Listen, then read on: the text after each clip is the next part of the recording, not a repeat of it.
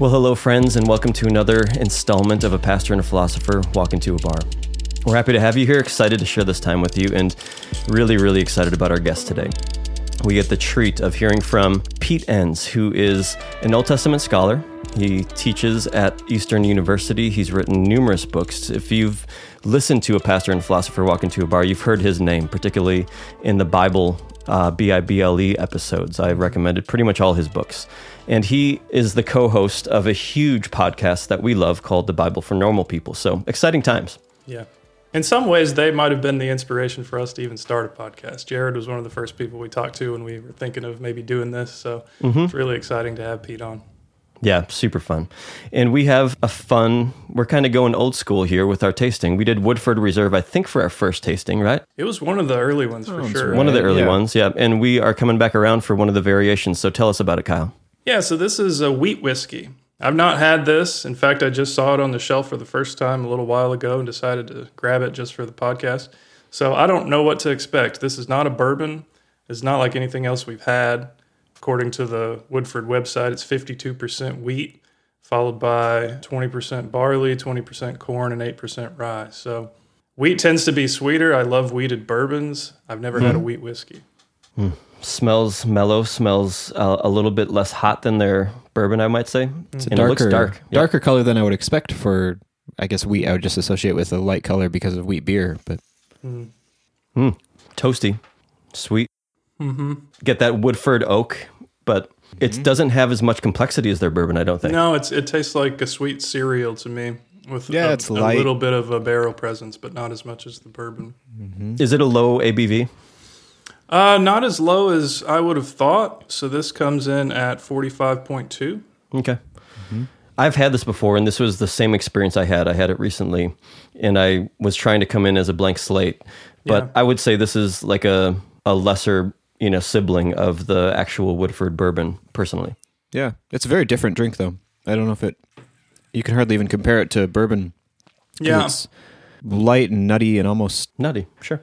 I get a little bit of banana on the end. I know I find banana in everything, but more like banana peel this time. There's a flavor profile in there that I can't put a word on. I can't find it, but it's in between like Barn, Library. Those are go-tos for me, but it's kind of flat on my tongue. Do you know what I mean? It's just not very complex.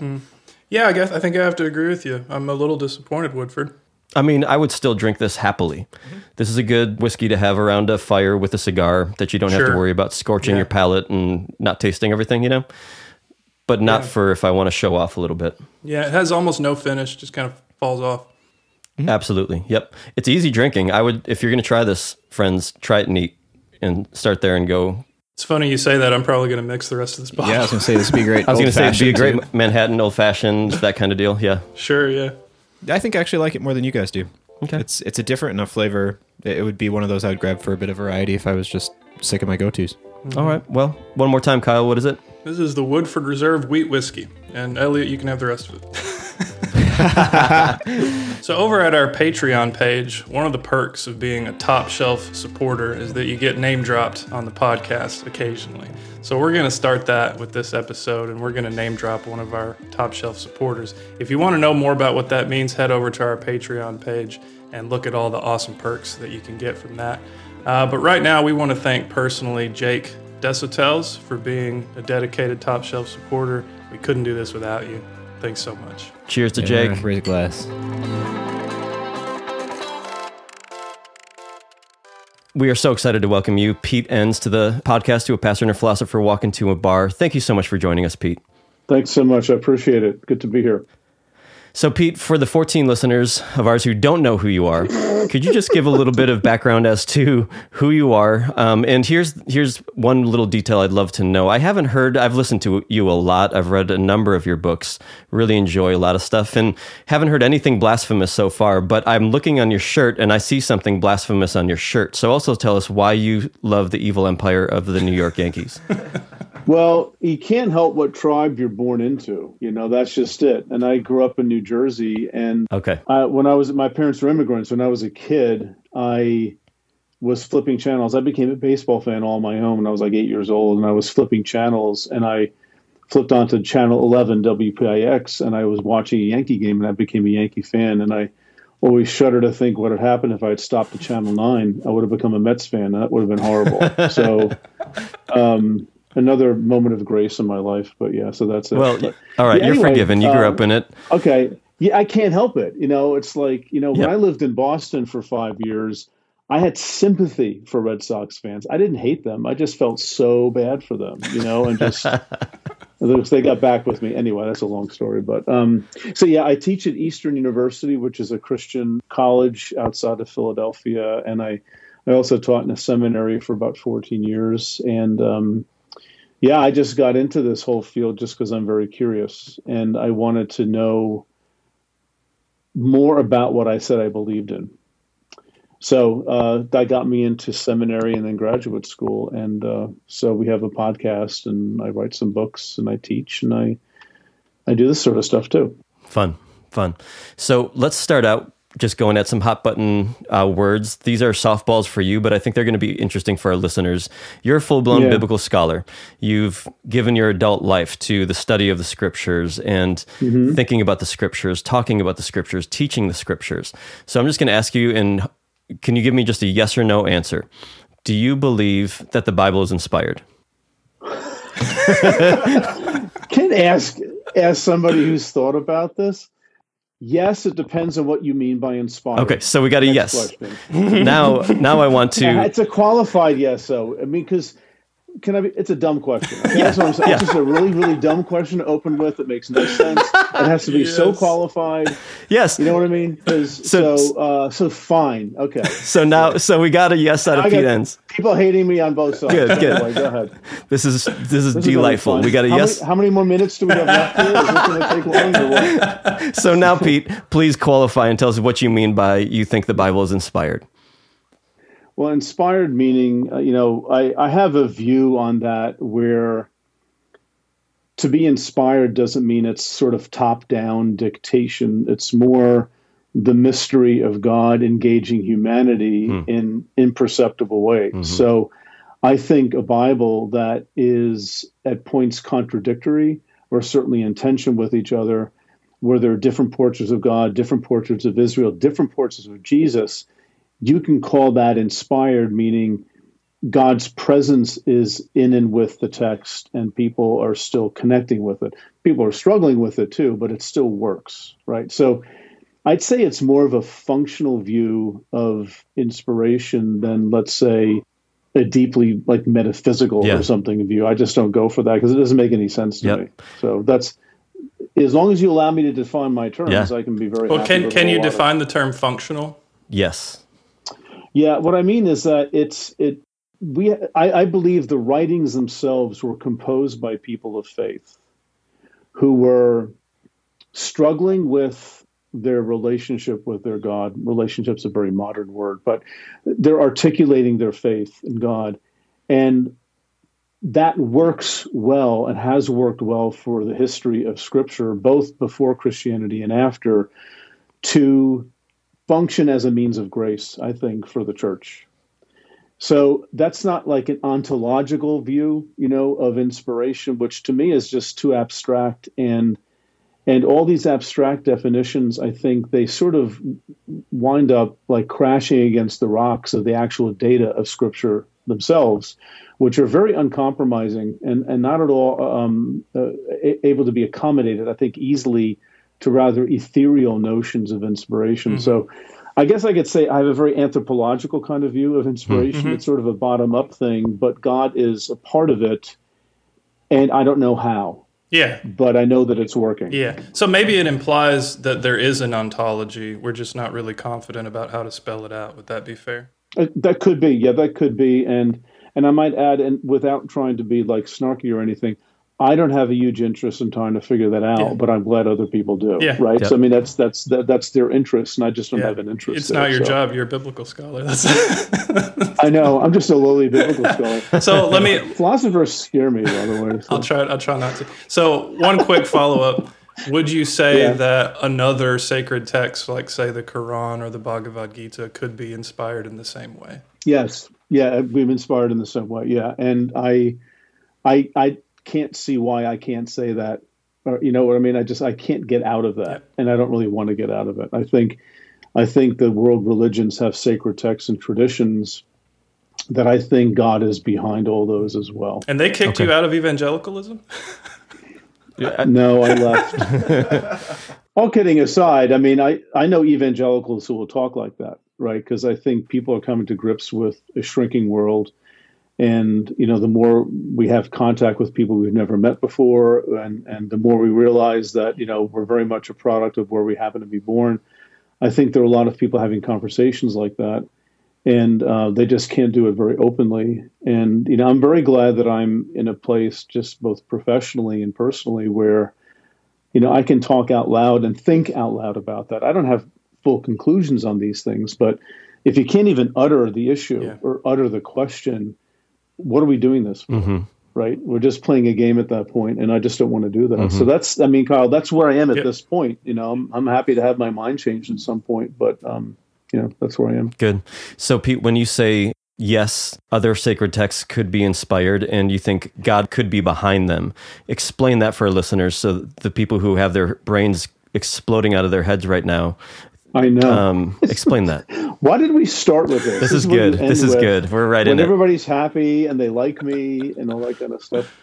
Yeah, I guess what I mean by that, I mean, what God is behind it is, I think any language I try to use to explain that's going to be equally inadequate. I just think the presence of God is fundamentally spirit that pervades everyone and everything. That's what I believe about God. I don't believe I can point to a place in the sky and say that's where God is. I think God is fundamentally spirit, and I hope can handle the cosmos that we live in, right? And when I think of our tiny little pale blue dot planet, as Carl Sagan says, and the different kinds of humans that live on it, I hope that God doesn't have a special group to the exclusion of everyone else, right? So that's, I mean, God is, you know, C.S. Lewis talked like this at the end of The Last Battle, if people have read the Chronicles of Narnia, where, you know, he is talking to a soldier of this god Tash, who's clearly a Muslim figure in the book. But he was convinced of, you know, the truth of who Aslan is, and he was like feeling really bad about not following Aslan. And Aslan says, whatever you've done for Tash, you've done for me. And reading that in my early 20s was like, okay, I can live with this. This is a really interesting way of thinking about it. And of course, your next question should be, and if it's not, it really should be, is what makes Christianity unique and all that sort of stuff. And I think all religions are unique. They all have their distinctive elements. Of course, this is a 5-hour answer, right? I mean, this is a big topic, but for me, it really is the kind of story that it tells about the way God shows up with humanity, which is in a crucified, humiliated Messiah. And so to me, that's a very important element. It's not the only thing, but it's a thing that I've latched onto for a few years, that the whole honor and shame dynamic that you have in antiquity, and certainly in the Hebrew scriptures and in Greco-Roman religion, that's just completely just obliterated in the cross, where God willingly aligns with humiliation, which is what crucifixion is, right? It's not just a way of dying. It's humiliating. It's shameful. And, you know, if you want to start a religion in the first century, your lead is not your founder was crucified by the Romans. That is rather absurd. And so, you know, Paul in Romans has to say things like, I'm not ashamed of the gospel of Christ. It's the power of God for salvation. Why would he be ashamed? Well, because of how it started. But he's saying that is the power of God. That's the paradox. And I think that's a beautiful paradox to just sort of sit with and meditate with. And that's, I mean, I would start with something like that for understanding the distinctiveness of Christianity. But that the distinctiveness is the mystery, right? So we're sort of stuck there and we can't really articulate it much better. That's great. Yeah. I mean, Richard Rohr said, if it's true somewhere, it's true anywhere. And if something is true, it's of the Spirit. And the Spirit is pursuing all people at all times, whether that's through their sacred texts or the stars or whatever. Yeah, I agree with that. Yeah. I've got another, here's the light's flashing, obnoxious question coming, okay? Another one. Okay. Would you consider the Bible authoritative in your life? It depends on what you mean by authority. Yeah. Right? I just, this is, I know. We'll qualify it in a second, but would you say yes or no to that? Yes. Okay. I would say definitely yes to that. Okay. So explain that now, please. Qualify the statement authority. I think, the way authority is usually assumed to be the case in, let's say, popular Christianity, is I would call it a legal authority. Here are the rules, and it tells you what to do and what to think. I think the Bible's too diverse to handle that kind of a model of authority. John Goldingay, for example, he has models of authority. Actually, the book is called something like 30 years ago. But, there's also a prophetic kind of authority, which is calling for justice and envisioning a new reality vaguely, just in a sketched out sort of form. Well, that's a different kind of authority. I think the Bible's authoritative for this in the sense that when I think about God and when I think about the nature of the Christian faith, when I think about the gospel, I don't make a move without engaging Scripture, the biblical tradition, and how the biblical tradition has been handled. So again, we sort of come to, let's say, functionally, it certainly acts as an authority, and I'm very much at peace with that. I think that's actually you can't do this and say, okay, let's have a Christian conversation. Well, who cares about the Bible? You might hate the Bible, but you can't ignore it. It's just, it is what it is with all its great stuff and all its weird problems.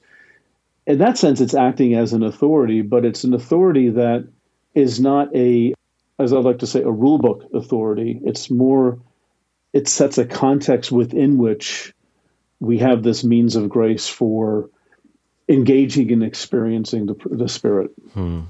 See, that won't fly in like a tweet. Nope.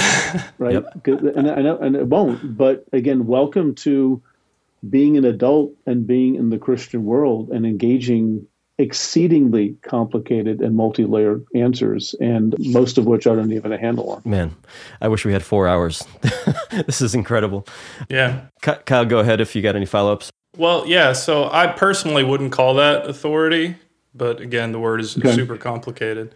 Would it be fair to sum up your view as saying that if you're going to make a decision as a Christian, the Bible will always be relevant to that decision? Yes, but I would say be careful, and I know you're not saying this, but I would say very careful, not on the proof texting level, but on, let's say, the meta-narratival level, the big picture of Scripture, taking into account debates within Scripture about very interesting issues, all that kind of stuff. So I mean, I would say that. So one more follow-up. You just mentioned debates within Scripture. Just give us the 3-minute version of like, wait, there's debates within Scripture? What do you mean? Yeah, I mean, there are differences of opinion, and I think the classic New Testament example is that Peter and Paul and probably James clearly did not get along. Yes. They had a very significant debate that, Paul says was eventually settled. The book of Acts sort of papers over it a little bit, but Galatians doesn't, and James certainly doesn't, because James is essentially arguing the opposite of what Paul argues. And they're both in Scripture. And I think, Paul won that argument, I guess, but at a loss for the kinds of things that I think James was saying about works and faith and the relationship between those two things. So you have that. And in the Old Testament, the book of Job, very briefly, he's having a bad day, right? Things are not working out. And his friends are sad for him, but they say, listen, you're suffering. What did you do to deserve that? Because, the righteous are blessed and the wicked are cursed. You're clearly cursed, Job. What did you do? And his friends are really espousing a very orthodox theology that you find, prevalent and not everywhere, but prevalent in the Old Testament, of sort of a retributive justice kind Deuteronomy. of thing. And like Deuteronomy is huge. The Deuteronomistic history, which is, 1st and 2nd Kings and 1st and 2nd Samuel, that's very much the case. Proverbs sort of sits there. Some Psalms sit there. Psalm 1, there are two kinds of people, the righteous and the wicked. The righteous will be planted, the wicked will be driven away like chaff. So they're not saying anything like, you can't look at Job's friends and say, you've got horrible theology. No, they have really good biblical theology. And that's probably something that Job espoused himself, because he had a lot of stuff. Yeah. He was well off, and he was like super hyper worshiper of God, sacrificing for his children and stuff like that. But then he starts suffering, and his friends say, what did you do to deserve that? And Job says, I didn't do anything. And they said, yeah, you did. And he goes, I didn't. And they said, yeah, you did. And Job says, I didn't. It goes on for like 30 chapters, like that, just back and forth. And then at the end, the beautiful end of Job, where God appears and sort of settles the debate, if it were only that easy. And he looks at one of Job's three friends and he said, my wrath is kindled against you, for you have not spoken rightly of me, as my servant Job has. Mm. Job is maintaining his innocence. He was cutting off the classic, blessings come because you're righteous and cursing doesn't. And so you have the book of Job, the climax of the story, not sitting well with, Deuteronomy and other places. And the thing is that, when the Bible was put together, probably after the Babylonian exile and who knows how much long after, but those who were responsible for making these kinds of decisions were not idiots. They knew what they were reading, but all of it encompasses the experience of Israel. Yeah. And that's a good thing for us to remember too. Yeah. There's not just the triumph, there's also the pain. And see, having that debate, I think, gives us permission to say, okay, how am I perceiving God at this moment? And to be honest about that, right? And I think Scripture gives us that permission. Back to authority, in that sense, there's an authoritative dimension, even if, Kyle, we might want to use another word for that, which I'm fine with, but that's how I think it works. Yeah, so like on any really simplistic view of authority that you might find in a kind of fundamentalism, you've got a problem here because the authority is itself deeply internally conflicted. Yes, exactly. The authoritative text is not on the same page, and you cannot have that. Yeah. Right? With certain models of, not just biblical authority, but I think actually certain models of what God is like. Mm-hmm. I think it's that deep of an issue. It's not just the Bible. It's the fact that the Bible has to be a certain way to protect God being a certain way. And I just love how the Bible it keeps challenging theological systems, including my own, right? Not just the bad guys, but it's not an easily systematized collection of writings. Yep. And just to add on for our listeners who might be wondering, you would agree that it's not an accident that there is debate within the Bible, correct, Pete?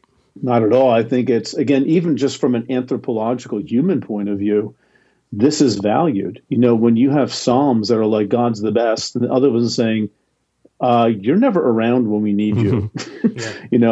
And even Psalm 89, which basically calls God a liar for sending the Judahites into Babylonian exile, because you promised this would never happen. You said there would always be somebody sitting on the throne, one of David's sons, and it hasn't happened, right? So challenging God is part of the scriptural tradition and part of the life of faith. And I think the Israelites, in their wisdom, which let's call it an inspired wisdom, right? In their wisdom, all of this belongs, and you can't get rid of it to smooth it over. Yep. I think, to me, that's the beauty of the Bible. That's what makes it worth reading sometimes. You see these things, and we recognize our own struggles with it, both maybe collectively, but also individually. There's something there for everybody. Yeah. That's really great. For listeners that are wondering, my preferred take on it as the philosopher that's here in the podcast is the Bible is evidence about what God is like. And there's lots of different kinds of evidence about what God is like, and it has, there are different methods of assessing evidence that are appropriate to the specific kind of evidence you have. But we wouldn't consider that authority because it doesn't have any more claim on our attention than any other type of evidence, at least not, essentially. So, okay. Yeah. Mm-hmm. That you philosophers simplifies the whole thing for me. Philosophers are allergic to authority. It's like in our DNA to buck against it. So, but we love evidence. Or how about this? How about this? Not to make it even more complicated, but how about adding a wrinkle to that? It's evidence, right, of God. That's what you're saying. Maybe a step before that, it's evidence of how people understood God given certain contexts. Yeah. Okay. So I think we're sort of saying something very similar. But I would also add to the story that there isn't anything else. Right. Like so one of my assumptions is that how people have understood what God is is all there is to what God is. Yeah, no, I think that's, if I can compliment you, I think it's a very profound and important point that you're making, because it ensures that we not trap God into a system of our own making, creating God in our own image. Yep. I think that protects the mystery of God, which in my life over the past 15 years has become not an escape route, but just a realization that, like Aquinas, when he died, supposedly, I mean, you might know better than I do, Bob, it's like, basically he said, what the heck? What was that all about? Boy, I wish I hadn't written all that stuff. And I think that's true, that we're just trying. Even when he was writing the stuff, though, and lest a listener think, oh my God, this is off the deep end liberal. This is squarely Orthodox Thomist philosophy. Yeah. He was very clear before his revelation at the end of his life that everything we've said about God is an analogy. The whole thing is a metaphor. Yeah. Yeah. And what that does is it might be scary for people to hear that, but what that absolutely protects is that no one can co-opt God. Yes. No one can attain God, so to speak, and be the ones who divvy God out to others. Yeah. Right? So pastors are freaking out all over the country right now. Humility. Or however many listeners you have. I don't know what's going on. On a good day.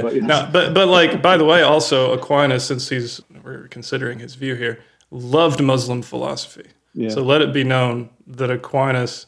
I did not know that. That's interesting. Well, that was the age, wasn't it? That was the age when there was a lot of engagement between Christian Catholic philosophers and Muslim and Jewish philosophers too, right? That was like the good old days when people got along. He loved the pagans. He loved Aristotle. He loved all of it, and he found just as much truth in those traditions as in his own.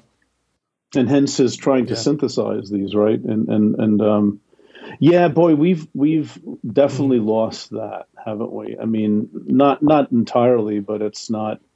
Yeah, that's just not the way Christians are supposed to be. No, it's heretical today to think of that. Yeah. So let's roll this into a brief discussion about Exodus, if we can, because you just wrote a book on Exodus, came out early this year, Exodus for Normal People.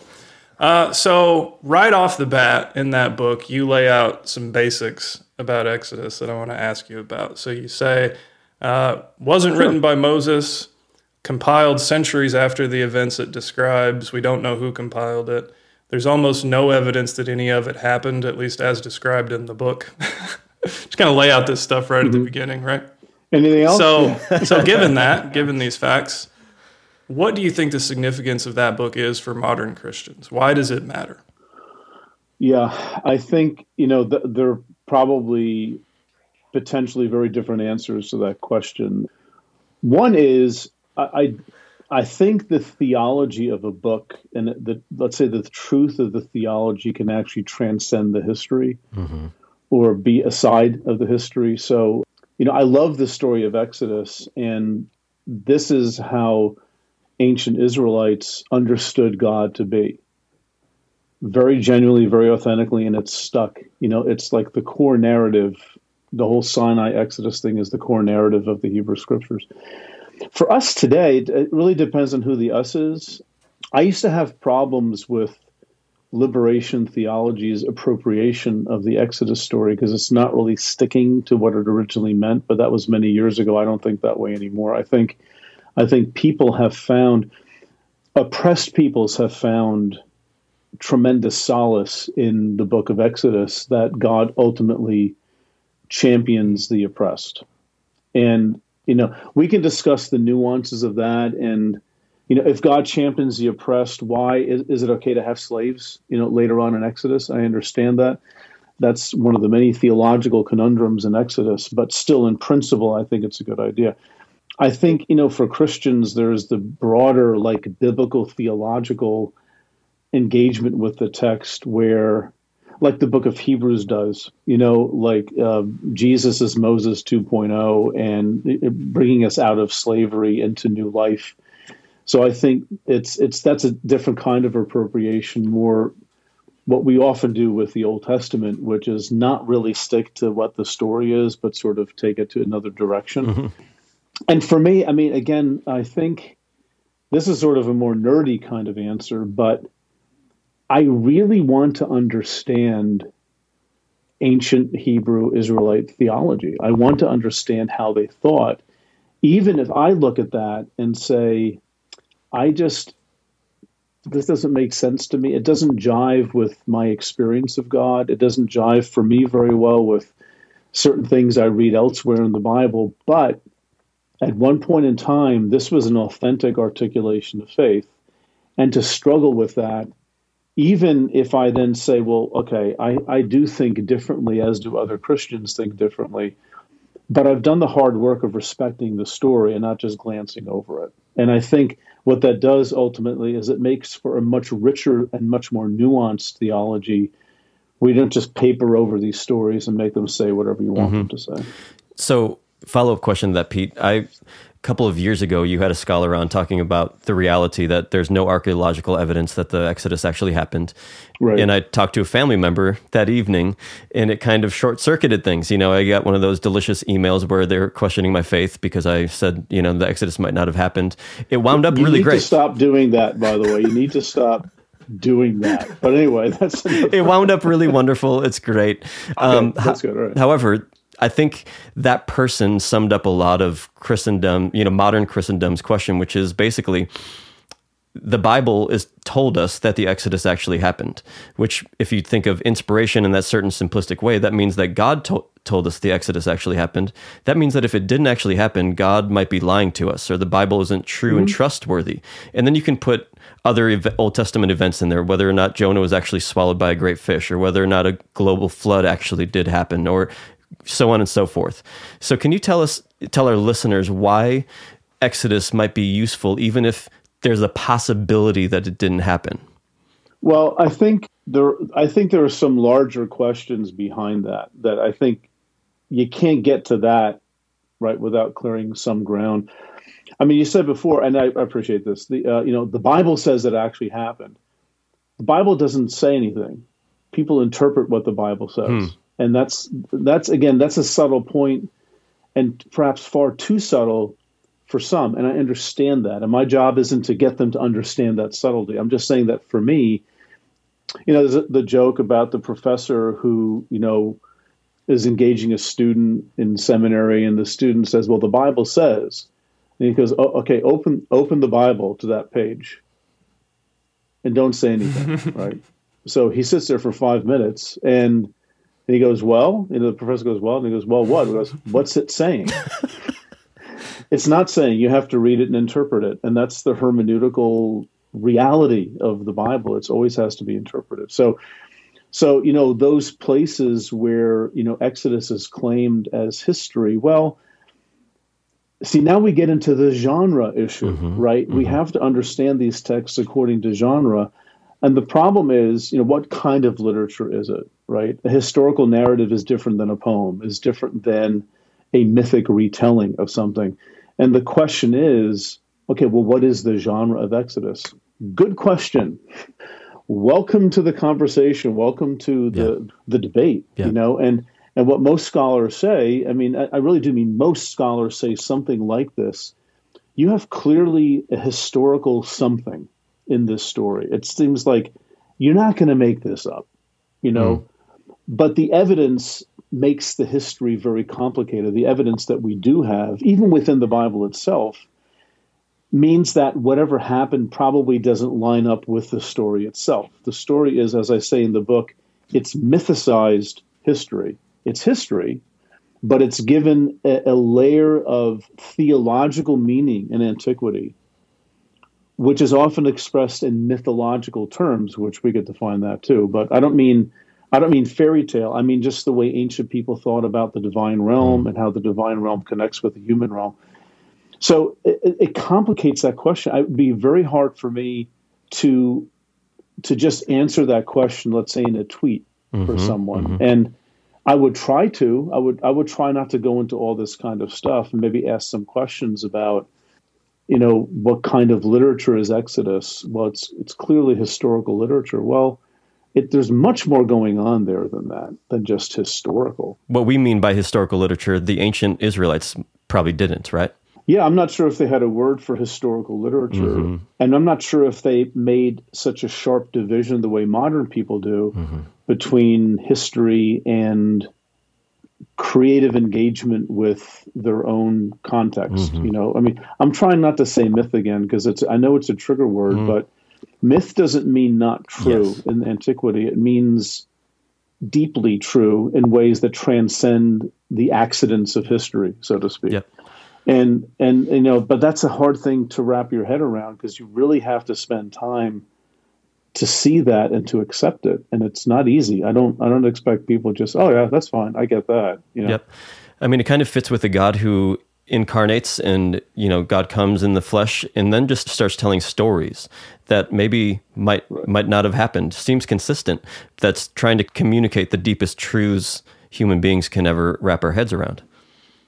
And not just any human beings, but the ancient human beings and who already had a world, and their religious faith is understood within the context of what their understanding of everything else, right? Yep. So you have Genesis 1, which is a wonderful story of creation of the cosmos, which is really very fruitfully understood within the context of ancient, Babylonian and Canaanite stories, and because that's their world, right?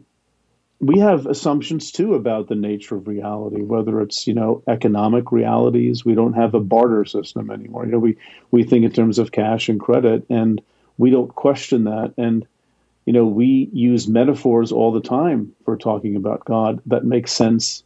God's the CEO or something like that. Or, even, God is deeply concerned with family values, right? That's bringing our own values into our discussion of God, which is, I think, unavoidable, right? To create God in our own image, I think, is part of doing theology. You have to hold it lightly and let that be critiqued and ready to change. But, Kyle, like you're saying, our language of God is always metaphorical. It's analogical or something. It's not direct. We're just people.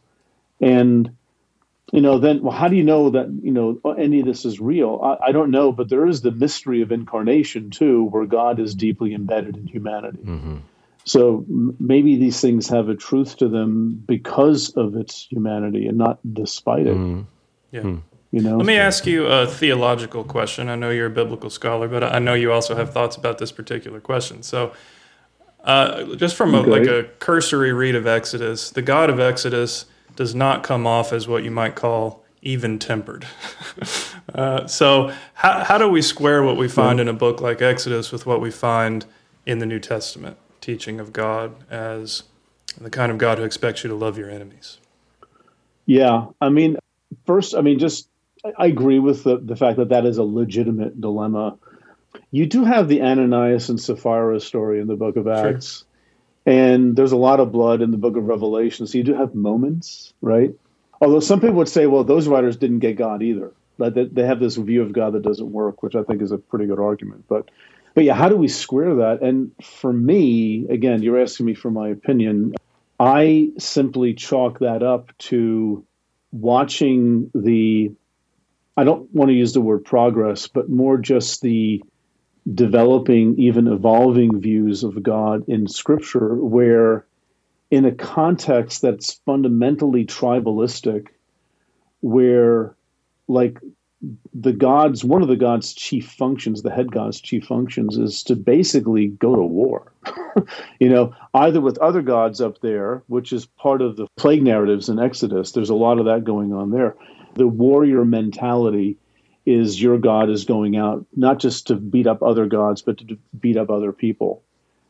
And your God is great by virtue of how successful God is militarily. And I will say without qualification, I do not believe that describes the way God is. What did I just say, a mouthful? What I know about God is, but I don't believe that. But I know that they did, because if I were living in the Iron Age, I would be thinking the same thing. So it's not a condescension. It's not even a disrespect. It's to say that the Bible keeps moving, and God's always sort of out ahead of people, I think, in the Bible. There's always something else. There's always a surprise that God is doing that sort of critiques or even in some cases shatters other views of looking at God. And I think that's That's not a New Testament versus Old Testament thing. That's happening within the Old Testament itself. And it's certainly happening in the New, where I think it's actually taken up a notch, where there's very little in the gospel story that you would really actually get from reading the Old Testament story.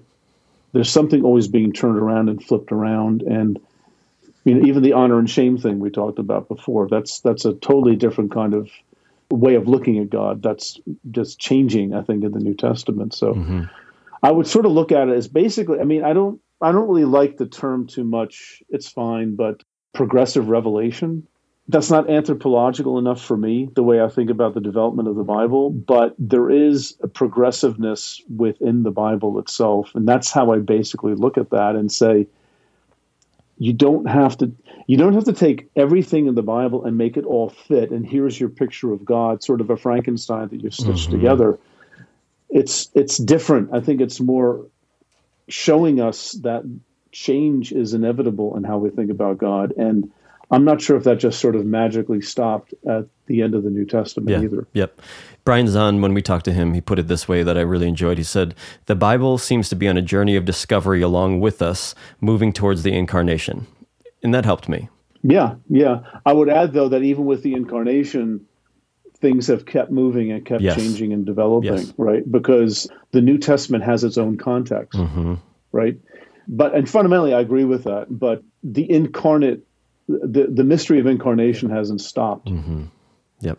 It's just like the volume was turned up, in the New Testament, but it's still going. And my proof text for that is the entire history of Christianity, which has had philosophical movements and changes and adaptations.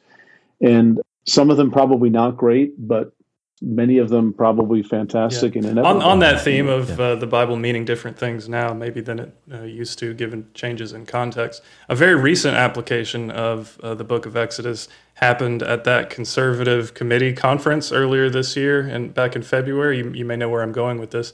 Where they CPAC? So this is the CPAC conference, I think, and somebody brought in a giant golden statue of Donald Trump, and then Christian Twitter went crazy through the comparisons to the golden calf and Exodus. Now, who knows if whoever made that statue had actually read Exodus or intended that to be a reference or not.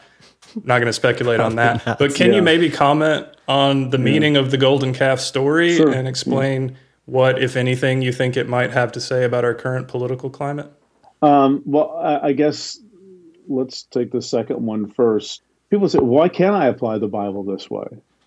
Well, I think this is where the broad prophetic tradition of the Bible can come in really handy, because when it's about self-aggrandizement and power and political power, it's critiqued, right?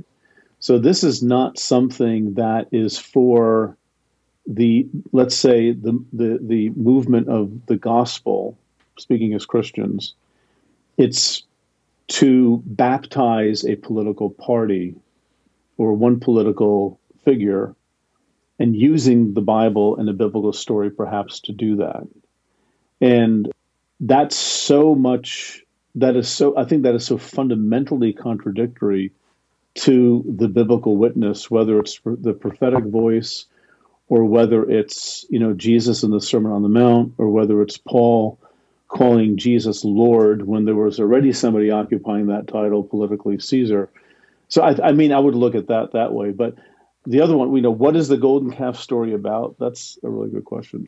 Basically, it's with the absence, Dad goes away, Moses, and he's off talking to God.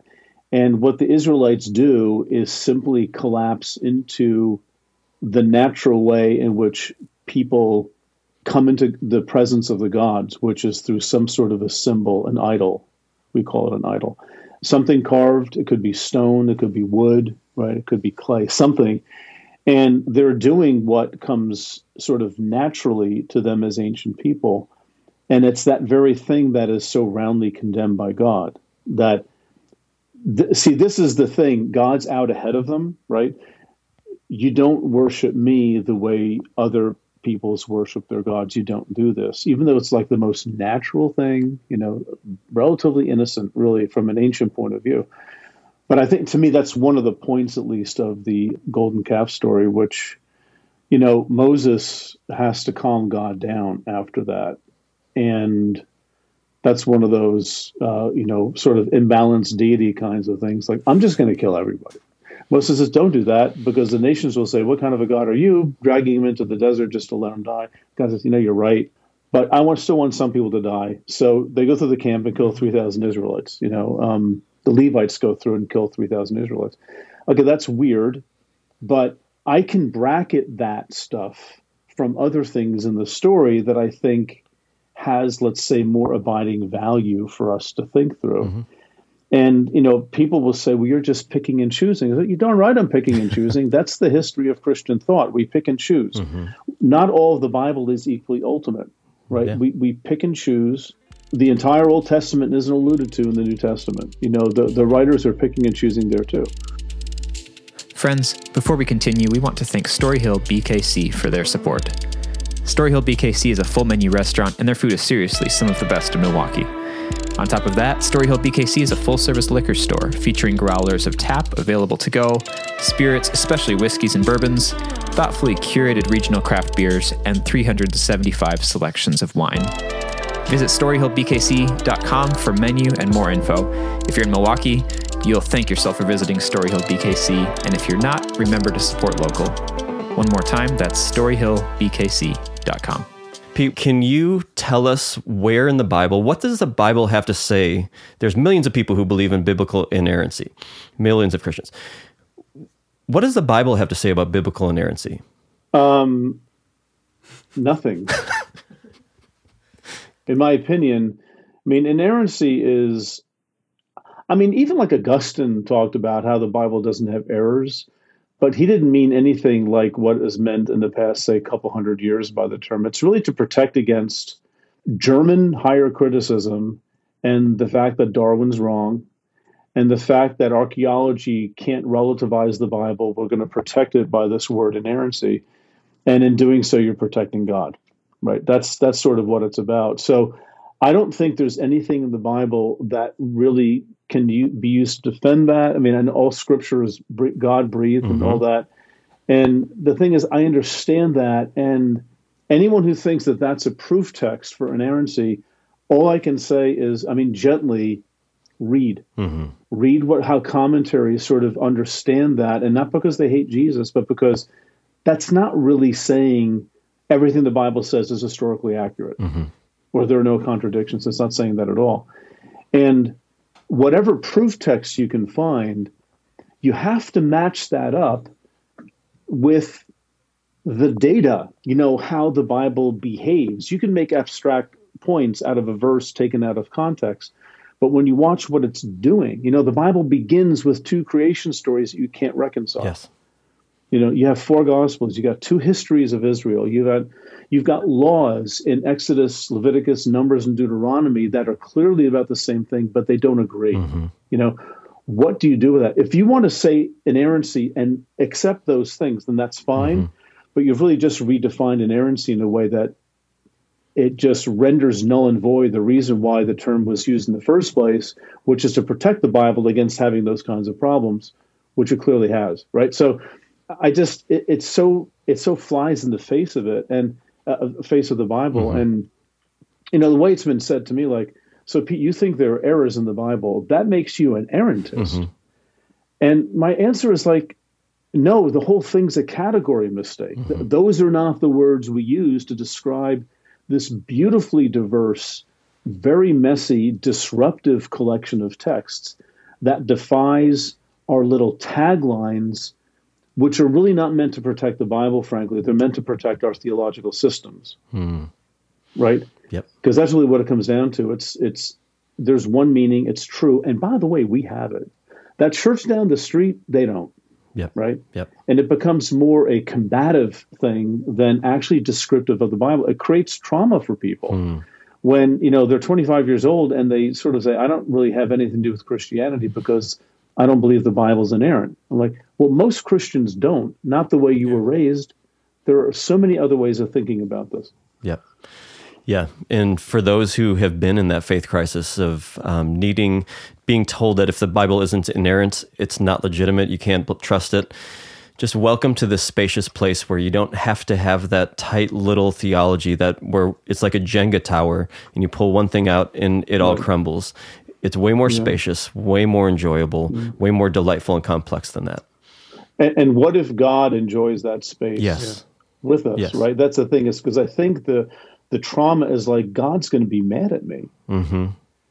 And we're told that. Again, not to be flip, but then why did God give us this Bible like this, right? See, I mean, it's like the problem is one of our own creation. Yes. It doesn't come from the Bible. It doesn't come from biblical teaching.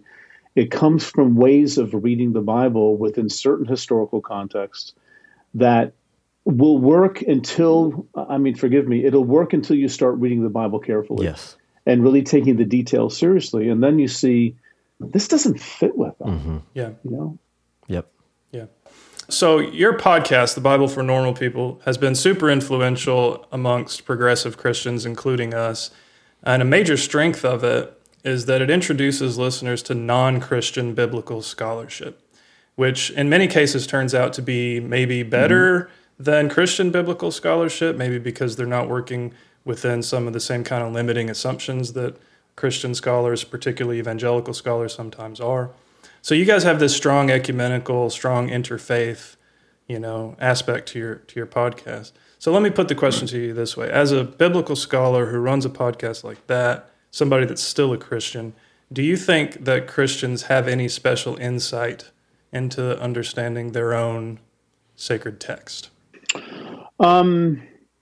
Yeah, I think they do, but I think others do as well, including, Jews reading the New Testament, especially Jewish scholars reading the New Testament can give us a Jewish background, but I certainly do. And, I'd say most of the people we have on the podcast are Christian of some variety, although we have many Jews. We've had one or two atheists as well, but I think all of them can have insights, into this text. And sometimes we get, so close to it that, as somebody once said, we're so committed to having the truth that when the truth actually shows up, we don't recognize it, we don't see it, right? And sometimes we need help from outside of our own tribe to sort of see that. But yeah, the rich history of Christian thinking, the history of Christian thought is quite a beautiful and complex thing. And to say that, those are devoid of insights, even if they're insights that people move past, they're still insights,